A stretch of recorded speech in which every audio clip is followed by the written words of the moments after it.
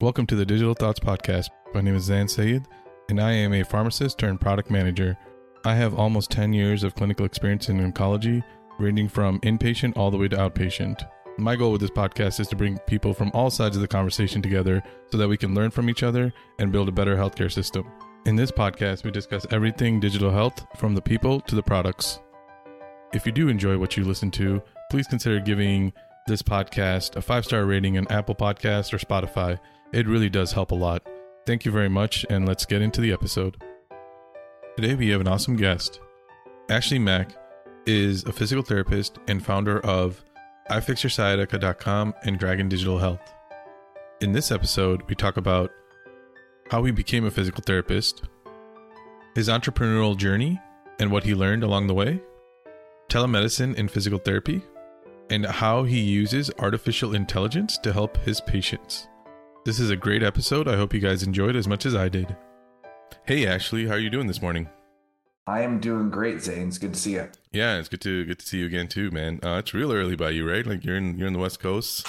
It is early, 5:45 a.m., but I am a morning person. I usually wake up at around 5:15, 5:30 to go to the gym at 6. So it's just a normal everyday occurrence. I slept in till about 7 a.m. yesterday, which was very unheard of, but apparently I needed a little bit more time to rest. Yeah, man, you got to listen to your body sometimes. But yeah, man, I'm really excited for this discussion, for this episode in general. But before we start, do you mind giving us a little background about yourself? Yeah, so my name is Ashley Mack. I am a physical therapist. I've actually been practicing physical therapy since 2012.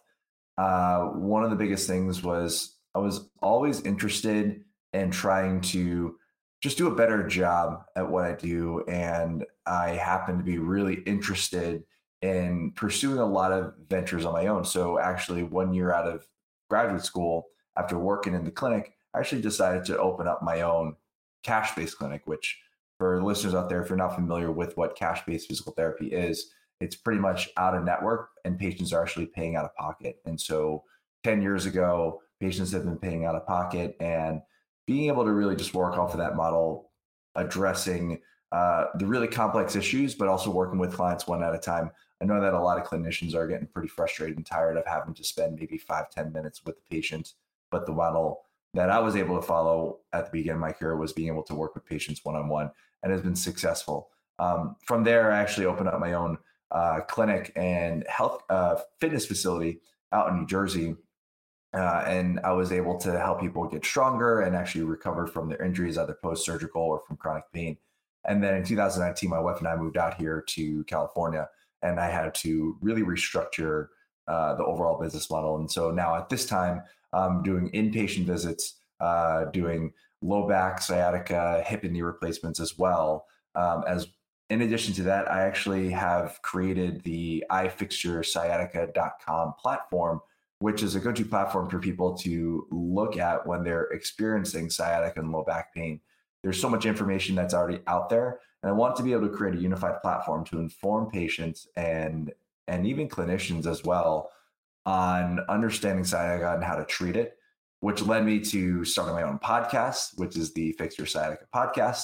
But then also what linked me up to Zane was this concept of using healthcare technology to be able to push healthcare and help patients even more. And so I'm really thankful for this opportunity to chat. Yeah, man, that's an awesome journey. And no, first of all, man, thank you for agreeing. But so sorry, man. So you primarily focus on sciatica, correct? And so for those who don't know, what is sciatica? Yeah, so sciatica itself, if we look at the diagnosis code, the diagnosis itself is actually going to be pain that is along the distribution of the sciatic nerve. And so the sciatic nerve is actually the longest nerve in the body. It originates from the spinal roots L4, L5, S1, S2, and S3. So those are the spinal levels.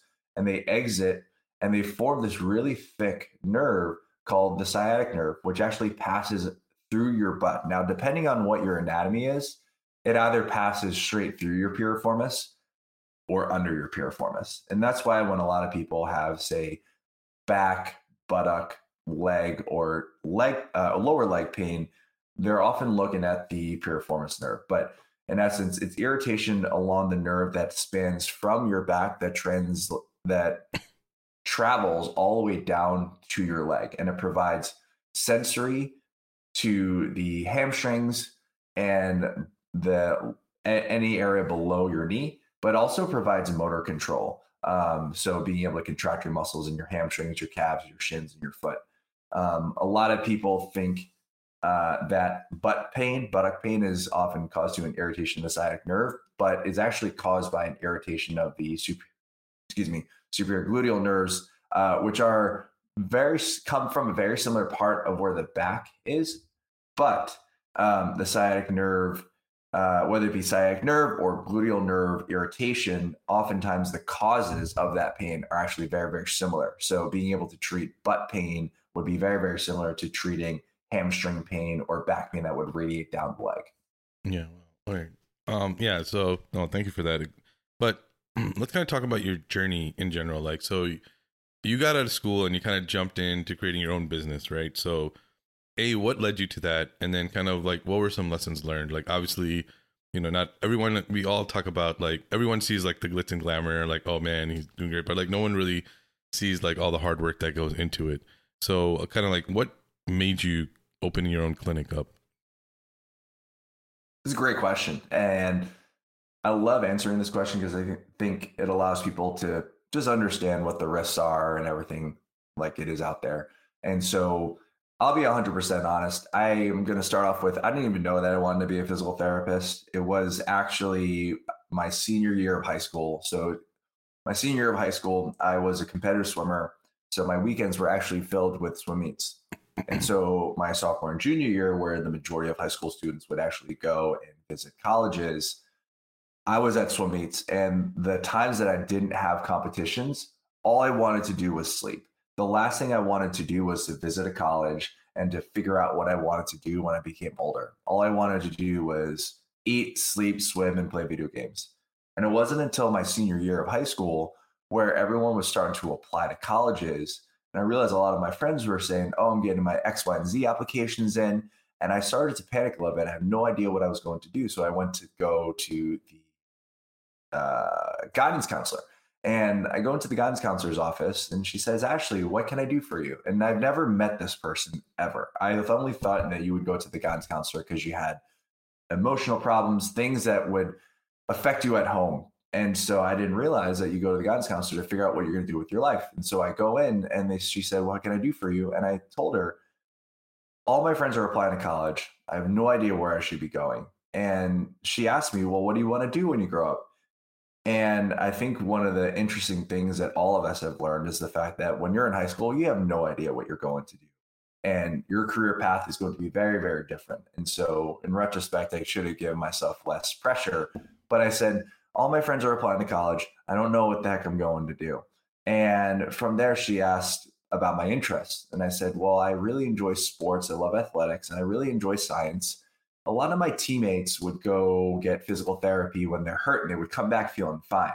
And my guidance counselor said, well, you'd make a great physical therapist. Again, I had no idea what this profession was. So my guidance counselor said, you'd be a great physical therapist. Here are 5 accelerated programs. So for the listeners out there, physical therapy is now a doctorate degree. It's a clinical doctorate where you would go 4 years undergrad, apply to grad school, and you do a 3-year postgraduate set of studies. This accelerated program actually cut a whole year out. So instead of 4 and 3, it ended up being the 3 and 3. And I said, you know what? I'm totally happy with cutting out an extra year, a year's tuition. Why would I have to spend that money if I don't have to? So I applied for these colleges and I applied for them, got in, interviewed, and then I visited a couple. And the one that seemed to be the closest to home was Villanova. It was Villanova partner up with Thomas Jefferson University. And I said, okay, let me go ahead and apply. And again, I still had no idea what the physical therapy profession was. I just literally just said, okay, this is the next step in my life. I didn't realize that what I was getting myself into until I was in grad school. So I remember going to grad school and everyone saying, oh, why are you here? And everyone's explaining how they've always wanted to be a physical therapist or they volunteered at various different physical therapy clinics and helped X, Y, and Z. And I walk in and I say, well, I'm a stupid college athlete. I have no idea what I'm doing. I just know that I have good grades and I guess that this is a profession I'm going to do. And then I started getting into the clinic and helping people, and that was really exciting. And it wasn't until my last clinical rotation where I was really, really challenged and understood the concept of using physical therapy as a way to treat pain, specifically back pain, sciatica, and even the concept of chronic pain where patients are experiencing pain for a long period of time. And then so I finally graduated from school 2012. So it's 2023. So we'll say 11 years now. And I graduated and started a job and started a job at a local small clinic by my house. And I remember at that time I said, okay, so I guess I'm going to do this job for the next 40 years and then retire. So I didn't even consider opening up my own clinic. I think I just arbitrarily said it in school one day. But here I was in the clinic working 6 months in. I said, okay, I guess this is going to be the rest of my life. It wasn't very sad or depressing for me at the time. Now it is. Now I think I'm like, okay, that was pretty tough. But one of the big things that really drove me to leaving was that I realized I'm not a very good employee. Not to say that I'm insubordinate, not to say that I think I can do it better than anyone else, but I have a specific rhythm on how I operate. And in many cases, doing that, working for someone else can be challenging. And I have the utmost respect for the clinic that I worked for, but I realized that in order for me to do the things that I wanted to do, whether it be to work with patients a little bit longer, or even one of the big things that I've noticed over the past couple of years is that in healthcare, the healthcare business model, just in general, is very different compared to every other industry. Because in physical therapy, patients are coming to you for a problem. When we fix that problem, it's technically bad for business because when we fix that problem, we no longer have a patient, which means that we need to focus on actually filling up that extended gap. It's pretty unethical for us to keep these patients for a long period of time. That's not what our job is. Our job is just able to help them specifically. So being able to combine that, being able to say, all right, here's the scenario with the healthcare industry. Here's what it looks like from a physical therapy standpoint. How can I do things a little differently? And I'm not leaving the clinic to say I'm better than anyone else, but I wanted to be able to operate on my own. And that's where I was able to do it. So that was the excitement. That was the exciting part. That's what the big catalyst was for me to be able to step out on my own. It was very scary, but the big thing was me saying, well, if I go out on my own right now, I'm in my early 20s, what's the worst that could happen? My risk tolerance was very high because if in the event that I try to start my own clinic and it all fails, I can actually work for another clinic. There's always an opportunity for me to work for someone else. And that gave me the confidence to be able to say, let me try this out for now. And that was 11 years ago. And I haven't turned back or regretted ever since. So that was how I got started. Zane, I'm so sorry. I forgot the second part of the question. No, the second part was like, what were kind of the trials and tribulations when you first started? Yeah.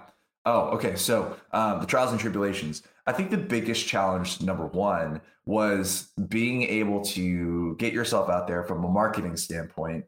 I was as talkative as I am right now and as willing as I am to have conversations with other people. I'm a relatively introverted person. And oftentimes after a week of seeing patients, all I want to do is sit on my couch and not talk to anyone because I love talking with people, but I do give a lot of my energy when I have these interactions with people. So being able to market, that is a very uncomfortable thing. And especially when you're so used to being behind the books and also even being in the clinic where the power dynamic is a little different, where patients are coming to you saying, I have this problem, can you please fix it? When you step out into the world and introducing yourself to patients and trying to market your services, the power dynamic has changed. And so that in itself was really hard. So being able to just have conversations, be able to reach out and be able to do that uncomfortable aspect of introducing yourself to other people. The second part was just trying to do selling, trying to convince people to actually work with you because there's so many, at the time, there were a lot of clinicians out there and paying out of pocket for healthcare services was a very new thing. So how could I actually convince someone to pay out of pocket to be able to use a service that is actually covered by their insurance? Now, things have obviously changed over the past 2, 3 years, but that was a hard aspect. And so I think that those were the two biggest things. And then the third aspect was the level of uncertainty. Some people thrive off of uncertainty. I would say I'm 50-50. I like the aspect of uncertainty because it allows me to say I have control and I can really change and have control of the outcomes. But there's always that inkling in your head where if this all goes wrong, like why? What am I doing this for? Why am I doing this? And ultimately, I go back into why I do this in the first place was one, I wanted to help patients, but also number two, if all else fails, I can go ahead and work for a hospital or another clinic. And that allowed me to really grow. Yeah, no, that's amazing. That's also a great mindset. I mean, one thing that you said, like you love you. I didn't say you didn't say love, but you don't mind uncertainty because you have control. That's kind of polar opposite of how everyone thinks. Do you mind kind of talking about that a little bit more? Like, how does uncertainty lead to control for you? So that's a great question. And one of the really interesting things is I've started on and off. I've been reading Stoicism, and Stoicism really the concept of Stoicism is understanding that there are events in your life that are out of your control. But the best thing that you can have control over is how you react and how you view things. And so that was something that I found to be particularly powerful, is being able to say, all right, I can't always control the outcome of things, but I can absolutely control how I see and perceive and what to do after. So that was really helpful in itself. But if you look at it, for the most part, if you're working for a stable clinic, the outcomes and trajectory of what you're going through is going to be pretty standard. You're going to be working for a clinic, you're going to be working for a hospital for a couple of years. You then get promoted to the next step. You work there for a couple more years, and then you get promoted to the next step. It's very predictable. And not to say that people who prefer to have that stability, and I just want to be, it's not necessarily saying like entrepreneurship or going out on your own is way better than working for someone. Like, in order for us to be able to have an impact, we need to have a team. And in essence, in order for you to form a team, you're going to have people working for you, right?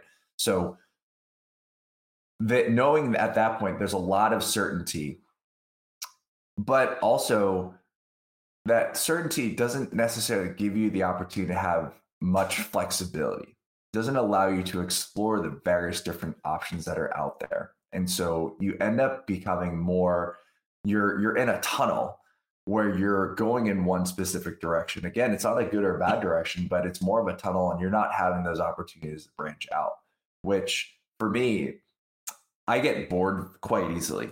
And I think I would much rather have things be uncertain and be working on something than be bored out of my mind, because I've been bored out of my mind and it's a terrible feeling. And being able to have that dynamic aspect is really impactful. And and I think it's also very dependent on how you look at challenges as well. There's going to be challenges along the way when you're working in a clinic and you're not, say, an entrepreneur. There are going to be challenges. You're going to be dealing with the higher level management. I believe in entrepreneurship, especially as you go out on your own, when you're dealing with challenges, rather than saying, oh my gosh, this is a challenge, why is this happening to me? Switching that question into more so, how can I rise above the scenario? And I think that I can attribute my career in athletics and college swimming to be able to say, let me go ahead and face these challenges head on. Every race that I did was so painful, and I could have chosen to either just coast or push through it and try to win my races. And I think that in itself allowed me to overcome that. And that's what allowed me to approach the uncertainty. And also my entire life, I've really been able to say, this sounds like fun. I don't know what the outcome is going to be, but let's go ahead and see what happens. Yeah, no, that's an amazing mindset. I think that I try to be like that. I mean, it's really difficult, I think, for a lot of people. me included, but like knowing that you control the way you react to a situation is a really powerful thing. And I'm trying to put myself in that situation, my mindset when something bad happens, because you're like, oh man, why me? Why is it always me? You always like everything is crumbling around you when I was reading this one thing, and they were like, a lot of times we plan everything out and then we don't do anything, right? Because we're just like analysis paralysis. And he said the majority of times, if you just start, you will figure it out. Like, you as a person, whoever you are, regardless of your thing, you will figure it out, because as different challenges come up, you will just figure out that challenge and then move on to the next one, then the next one, to the next one. When you're just like researching everything, you're trying to like figure out all the challenges all at once. Then it becomes really like, oh my God, I can't handle this. And then you just walk away, right? So I've been trying to take that mentality a lot more, because I used to be like, hey, I'm gonna plan everything, and now I'm kind of like, all right, guys, I'm just like telling myself, hey, just do it, see what happens, and then just enjoy the ride, right? I mean, I think that's one thing too, is like, even when we do have challenges facing us, like if we a lot of us just forget to look behind us and be like, how far we've come, right? And really like looking at the growth that how far we've grown and how far we've come. And I've been trying to do that a lot too, is like looking at myself and be like, hey, yes, it sucks right now, but remember when you've like first started or were doing this thing and you had no idea what the hell you're doing? Like if you told yourself like a year ago that you'd be here, you'd be ecstatic, right? So I think the mindset is, I don't like talking about mindset. I'm not a mindset coach or anything like that, but it does really affect the way you approach challenges, especially when you're doing entrepreneurship, because like you said, even when you're like working with other people, or you have like a team behind, you are by yourself, right? You're alone. Not everyone understands what you're going through, because you are the one responsible for everyone else, right? It's kind of like a parent-child relationship. Not saying that they're your children, but in the sense that your decisions 100% affect the way they operate and do their business, right? Yeah, it's it's a lot of it is not to say, yeah, you're right, mindset is one thing. I think it's also important to understand how you best operate, and it's I mean, you're really, you started this podcast, you probably started, you're like, who's going to listen to this? You're like, I want to start this, but be able to spread the word. It's really amazing. And yeah, it's really cool to see, what you built. And yeah, it's really exciting. But one thing I wanted to share for you listeners out there, if you're one of the tools that I came across early on in my career, I thought was amazing, was called the Kolbe Index, which is spelled Kolbe.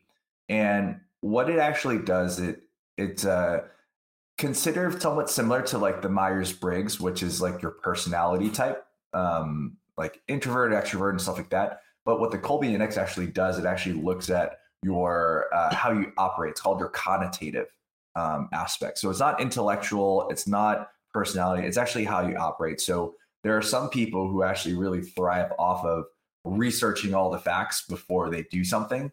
Some people like to fire at the hip first and then and aim. And what this actually does, it allows you to say, all right, these are my strengths. This is how I best get things done.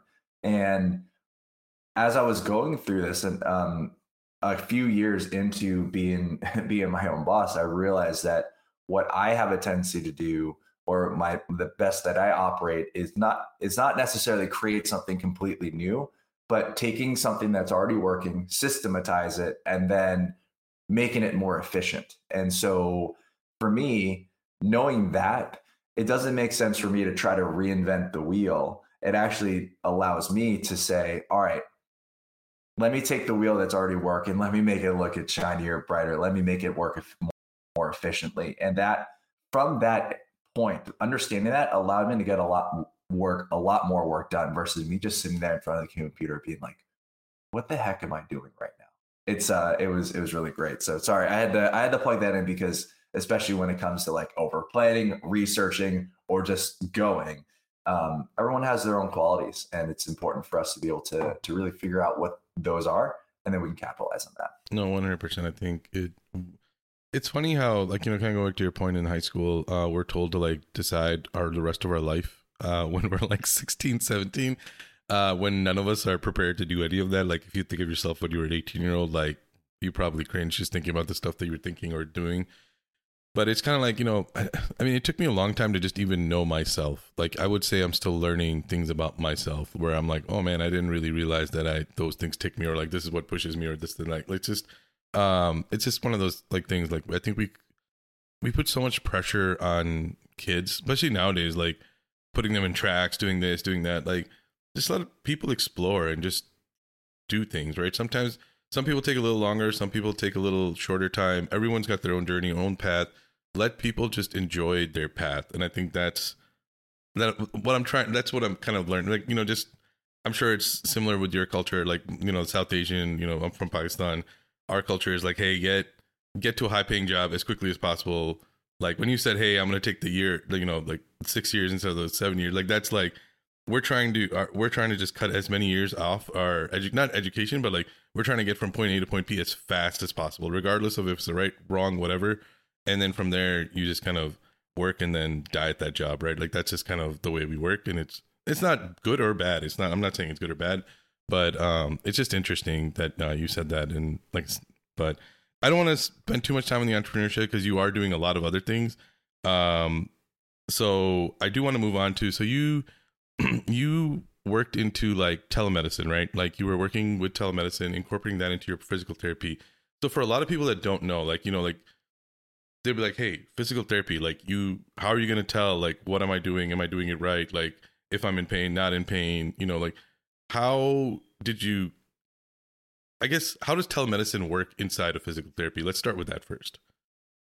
That's a great question. I think telemedicine, like when you're working with patients virtually, I think that there is a huge place for it, but I think it's very dependent on the physical therapy setting. And so telemedicine for physical therapy in the acute care setting, aka the hospital, say post hip and knee replacements right when they're out of surgery before they get discharged to home, that is actually, I believe, where you need a physical therapist to be there to ensure that the patient is walking safely and can actually get in and out of bed. So I think that there's a lot of benefits to telemedicine. You can actually access patients from across the world, but it's not going to substitute catching someone in the event that they fall. So that's number one. I think in the acute care setting, that would be a challenging part. Even in the rehab, we'll say geriatrics, when post falls and balance, whenever you need someone like to from a safety standpoint to make sure that someone isn't going to fall and hit their head or break a bone, that is where physical telemedicine wouldn't necessarily be beneficial. On the other end, when we're looking at physical therapy, the physical therapy side, when it comes to treating orthopedic issues, and I'm just going to speak from an orthopedics standpoint, but orthopedic issues such as knee pain, back pain, shoulder pain, or neck pain. And it's a great question. It's like, how can someone actually evaluate whether or not the treatment is working, or how can you even implement a physical therapy treatment? And I think it starts off with initially understanding what physical therapy is and understanding that a lot of people's impression of physical therapy is that you go in, you get a hot pack on your joints, on your area, and then you get a little massage, and then you do exercise, which is true. It's a large part of what physical therapy is. But this is where I even found how I operated was whenever you're dealing with pain that isn't trauma related. So if you weren't hit by a car, if you didn't trip and break your leg, if your pain just comes on, the original way to treat pain was, okay, well, you have a back pain. Here are these 15 different exercises for back pain. And that is the old school way of thinking. But ultimately, whenever it comes to pain management, and as you know, as a pharmacist, we have to figure out what are the ultimate causes of pain. And that's where you're able to get a lot of information, get a lot of data to be able to say, okay, these are the sources of pain, and this is how we can implement it. So one, to objectively measure pain itself. Truth be told, pain is an experience and it varies by person. And so what that means is in order for us to actively or to as accurately objectify the level of pain, we use the VAS, the visual analog system, which pretty much says on a scale of 0 to 10, what's the intensity of your pain? And that is going to be unique to that specific person.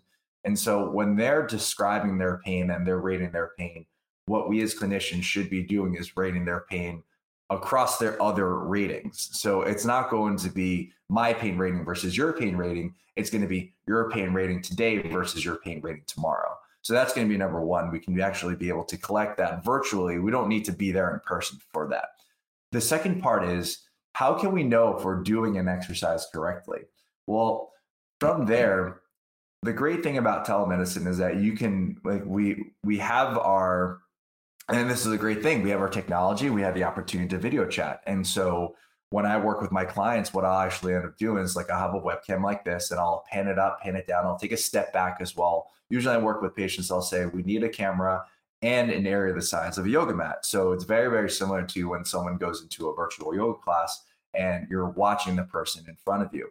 But the way that true pain management should be from a physical therapy standpoint is having that line of communication. And in some cases, it can be very, very distracting when you're in the clinic of 10 to 15 other people when we're working through a session and I'm saying, Zane, try this stretch out. How does it make you feel? And it could be very distracting having other people talk and having people exercise around you.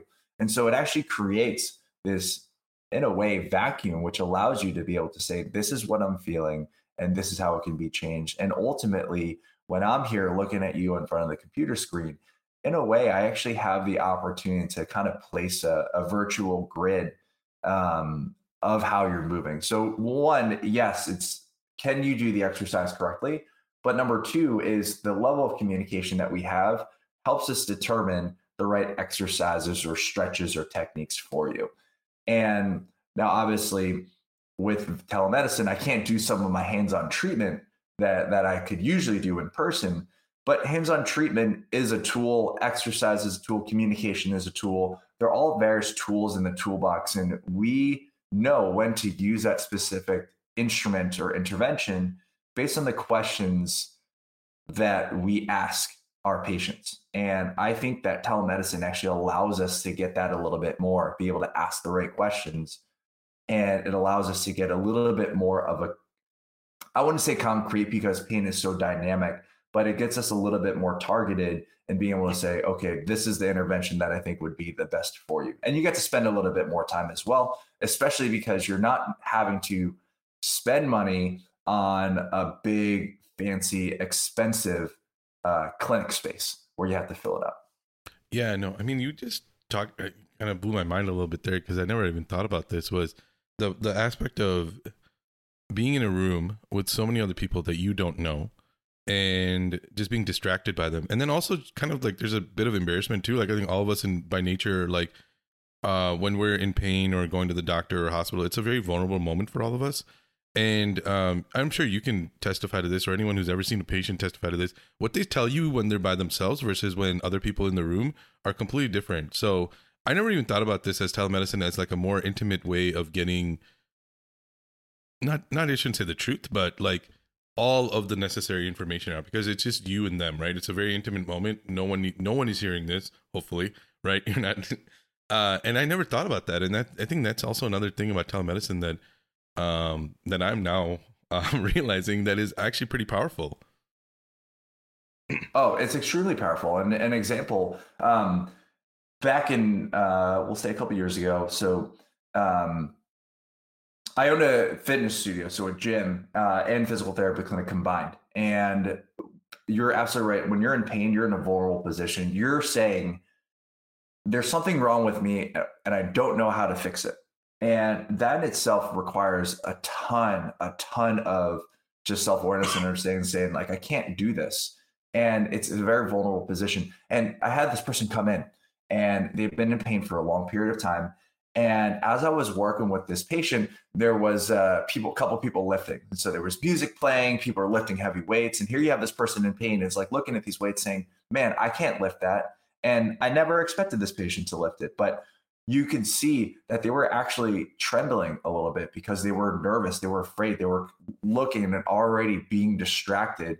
And at that time, the pain that we feel is also tied to our level of arousal, of our energy, excitement. And so here's this person who's already in a vulnerable spot, seeing these weights being lifted. They're trembling.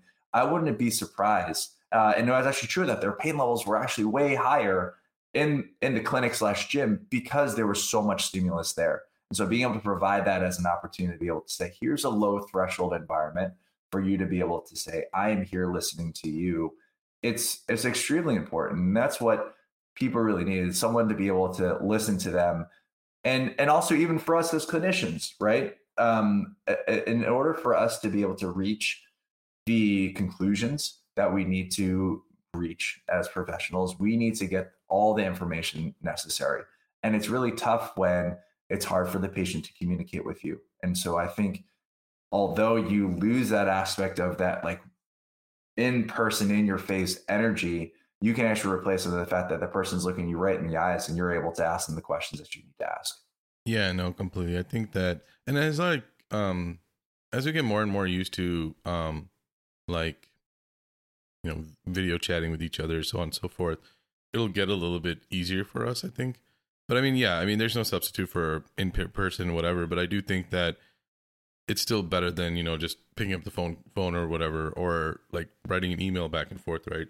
And like you mentioned, it's a more intimate setting, right? You're not worried about, you're not, what I never understood about healthcare, this is kind of going on a little tangent, you know, like I call it like the cone of silence because it's so ridiculous. You know, when you're like checking in at any clinic, there's like a sign, oh, please step behind here to protect patients' privacy, while they're like yelling out your name, telling everyone in the, like, you're here for this, and this, you know, this is what your copay is, this is what this is.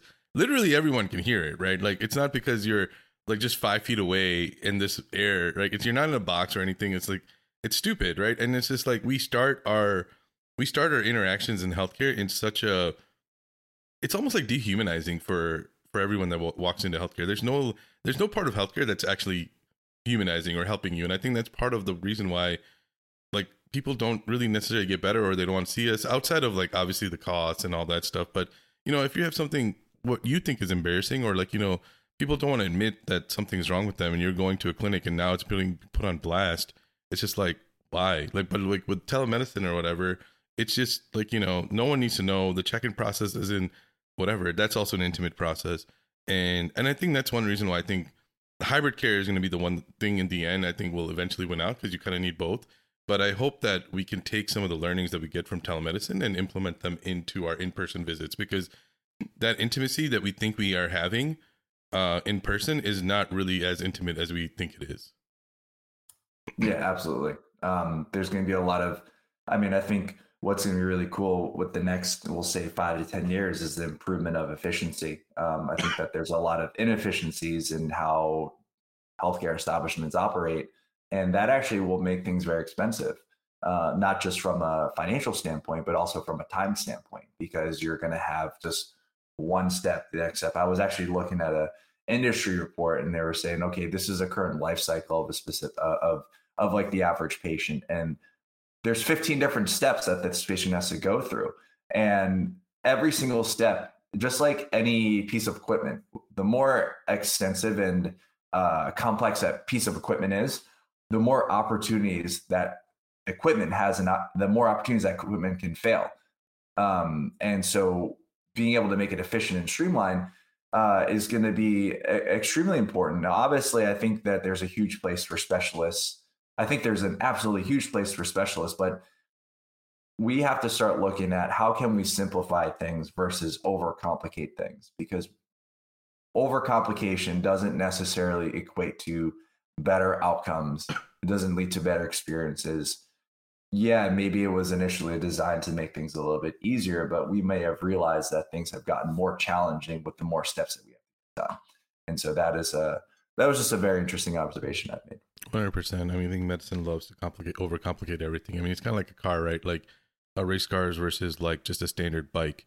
And, you know, like, yes, the race car might get there faster, but once it breaks, or a lot of things can break on it, you need to have really specialized equipment, really specialized knowledge, whatever. But if a chain falls off your thing, you know, we fall, turned the bike upside down, did that thing. I mean, like, it doesn't take, you know, so it's just like the same thing. But like, yeah, we just love to overcomplicate everything. And it gets to the point where we get confused. And so like, that's the thing that I try to tell people is like, if it's hard for us to navigate the system or navigate through our processes, what the patient has like no chance, like at all, to do any of it. So like we need to like you said, we need to step back, really streamline everything, take out all the, cut the fat, for lack of a better term. I can't think of anything better, but yeah, no, completely. But so you also have something interesting that you're working on. You're building an AI platform for. Well, I'll let you explain it. What exactly you're building? Yeah, thanks. Yeah, I'm really excited about this, and so this has been a 10-year project. As in, this was an idea that I had 10 years ago, but I had no idea how to implement it, and I just started building it about 2 years ago. And being able to use artificial intelligence as a way to actually aid in the clinical decision-making process. So right now, with the rise of ChatGPT, huge developments over the past, let's say, 6 to 8 months in regards to generative AI and what it can use. And I think one of the big things is being able to see how can we use AI as a way to reduce the administrative cost, which I think is awesome. I think it's fantastic because the administrative costs and hours makes it very challenging for us clinicians to do our jobs, which is actually working in the clinic. But I thought, why not take it a step further? Why not use AI to take our clinical decision-making process and put it into a platform which allows the patients to interact with it to receive like a level of care that is comparable to what we're providing. And the way I saw it was the fact that we're all scientists. And as scientists, we have to collect the necessary information to reach some sort of specific decision. And there are way more sick people than there are people who can take care of them. And I went into the AI space and built this. It's called the sciatica protocol. And what it was designed to do is to help patients manage their sciatica pain with exercises and stretches, all customized. And it's delivered to them through text message. One, to be able to provide people an opportunity for a couple of different things. Number one, if you don't have insurance, or number two, if your insurance is not covering the high cost that you need to see for a physical therapist. And so what this does is to driving the cost down, because the way to operate this, or the cost to operate this, is a lot less. So instead of having to pay $200 to $300 a session to even just see a physical therapist a couple times a week, it's only a $10 a week program where you're actually interacting with this program that gives you customized exercises on a daily basis and reminds you, and it'll also change based on how you're feeling for that day. And the way I see it, there's a huge space for our AI in this space to be able to reduce costs, because again, it takes a lot of time and energy, and actually even takes a human to be able to stand behind and help someone. But number two, it improves access, because it's an opportunity to scale clinical decision-making at a larger scale without having to hire and train more clinicians. And then number three, instead of having to wait for long periods of time to even book an appointment with a clinician, you can actually start this program right away. And so what this allows us to do is allows patients or people experiencing this to start treating their sciatica pain pretty quickly. But also, in addition to that, from a clinician standpoint, it's going to be addressing the problems that you could have fixed in your sleep. And what that actually allows you to do, it frees up the time so you can open up your mind to be able to work on those harder patients. And so it allows us to really help out more people without spending any extra money, without increasing the amount of work that we have to do, because of the fact that this AI can be used to help out addressing some of those problems that we could have always done, but would occupy the time and space that a more complicated person would really need. Yeah, no, that's amazing. I think that's a great use of AI. And so for your specific tool, is it something that you've loaded kind of the clinical decision making in the back end, and then it's kind of like a decision tree almost, right? Like yes, no, then they go down here, and it's basically taking what you would be doing and just kind of putting it on paper. How long did that process take to kind of create that decision tree process? Because I mean, there's a lot of inputs that you kind of have to deal with. Yeah, there are a ton of inputs. I would say it took about 6 months. And the reason being was that trying to put this decision tree on paper together was hard for myself. Like when it comes to operations, this was something that I wasn't very good at operating. So I would like work on one decision tree and then like walk away and get distracted. But realizing as I was mapping this out, I was really amazed by one, how I operated, but also number two, how it can actually be applied. I think decision trees, clinical decision making, that's what school taught us. So like ultimately school taught us to make sure that we passed our boards, right? Our board exams ensured that we didn't kill our patients, right? But that's the only thing, right? As we take our continuing education and as we the clinical decision making, not only is it okay, pick the best option out of the worst options that are available to us, but okay, based on the new information that we received, we can then say, all right, these are the new interventions that we're going to be implementing. And so it gives us an opportunity to kind of see things in real time. And every for the most part, every clinician has a decision making process. We and what's interesting is that we developed that decision making process over years and years and years and years and years of seeing patients. But the moment that you retire from clinic, your decision making process is gone.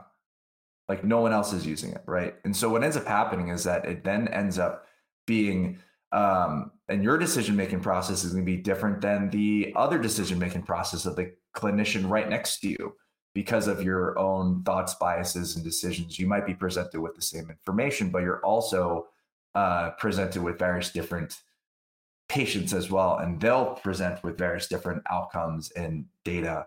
And so, how can we create, in a way, a standard? And actually, in addition to that, I think what's going to be particularly useful is that as we, and not even necessary standardization of care, but use an AI, it gives us an opportunity to collect massive, massive amounts of data in a short period of time that would have required so much more money, time, and people to actually compile this data to come up with some sort of clinical guideline. So it actually is going to accelerate even our ability to collect data and use that data to improve all these decision-making trees as well. So I kind of went off on a tangent right there, but it gives us an opportunity to say, okay, we have this decision tree.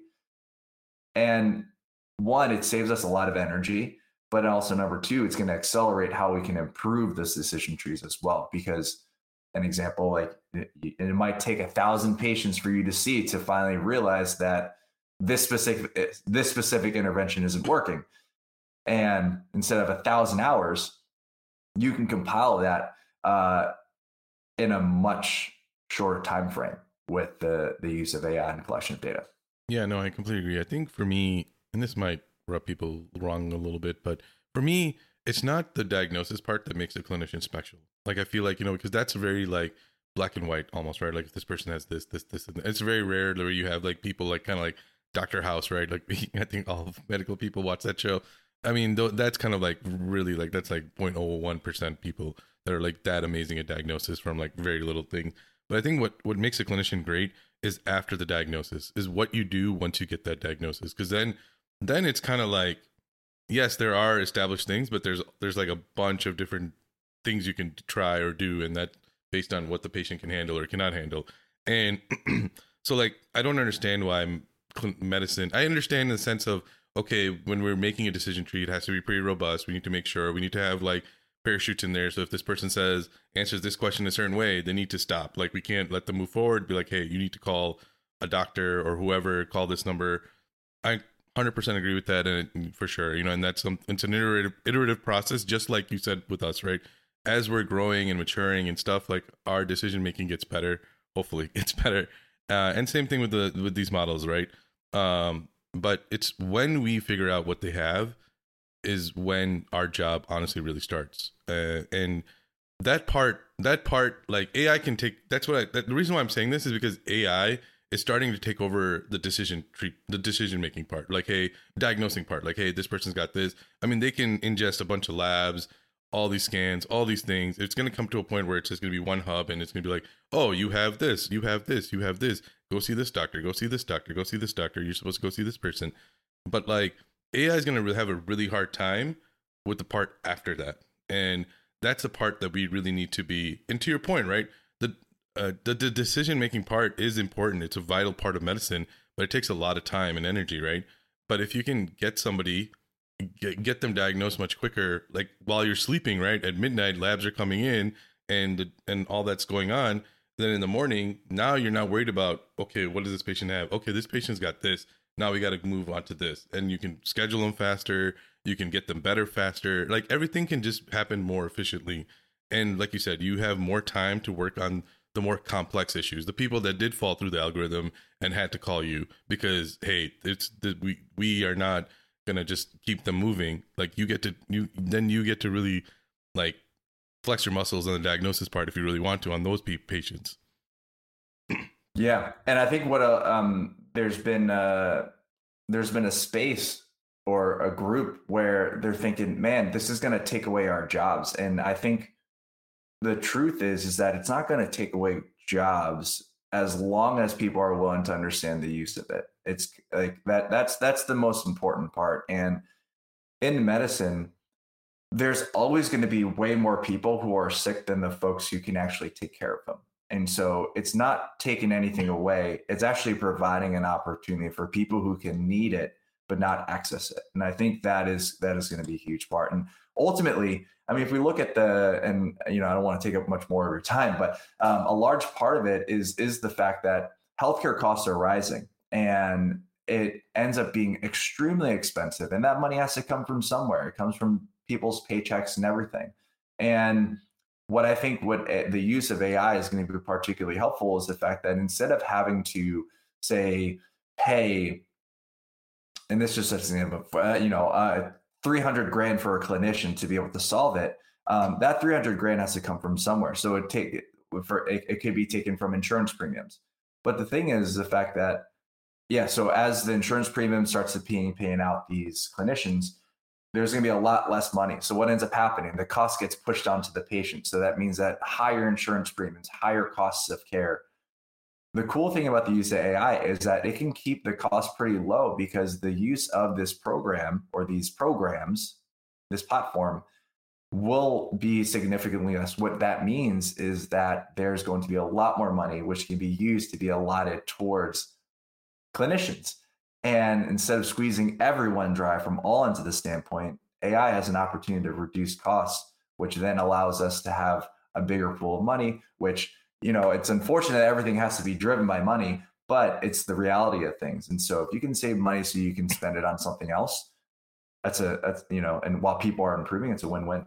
Yeah, no, I agree with you. Hopefully people look at it that way more so than the other way. I think that if you're afraid of losing your job to AI, you need to realize you need to first understand why you're afraid of it, right? If you're doing if you're doing a job that can be replaced with AI, then now is your time to kind of upskill yourself and move on. Like, to take on more tasks, do more things, do all these other things. Because the fact of the matter is it's coming. It's not that by you not liking it or not reading about it or not understanding it, it doesn't make it from not happening, right? It's happening at a rapid pace, a lot faster than even the people that created the models are like, whoa, this is happening really quickly. And so I think I'm on your camp. Like, I think that we're both like in medicine, right? AI is not going to replace clinicians. It just can't. It's not at that point. Maybe when we get older, we're listening to this conversation and we're like, oh crap, like we got screwed, right? But like I said, medicine is always going to be a human to human thing, right? Like you can diagnose people, you might even tell them what the right medication is and all that stuff. But the support part of it, it's going to be really hard for AI to take care of because it doesn't have empathy right now. It's not sentient. It can't.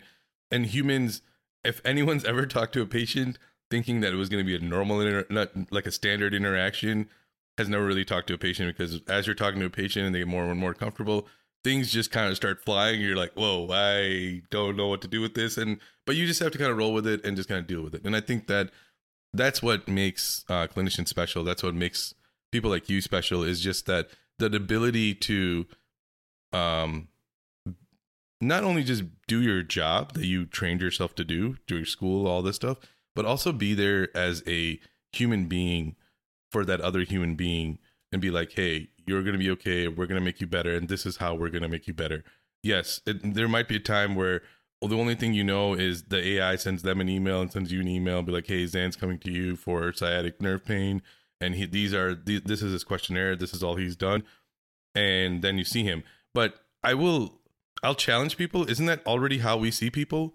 Isn't that, when you go to a specialist, that's really all you know about them, right? Like there's a questionnaire that's sent to you, or like you're reading a note and then you're just giving a diagnosis. I don't see what the huge difference is between what you're talking about and kind of what we do right now. It's just different. It's just a different way of arriving to the same conclusion. Yeah. Yeah. And yeah, it's just different. And it gives us an opportunity to evolve, right? It gives us an opportunity to evolve and push forward. Which we got into this industry to help people. And so what that means is whatever is available to help folks, we should be, I'm on board.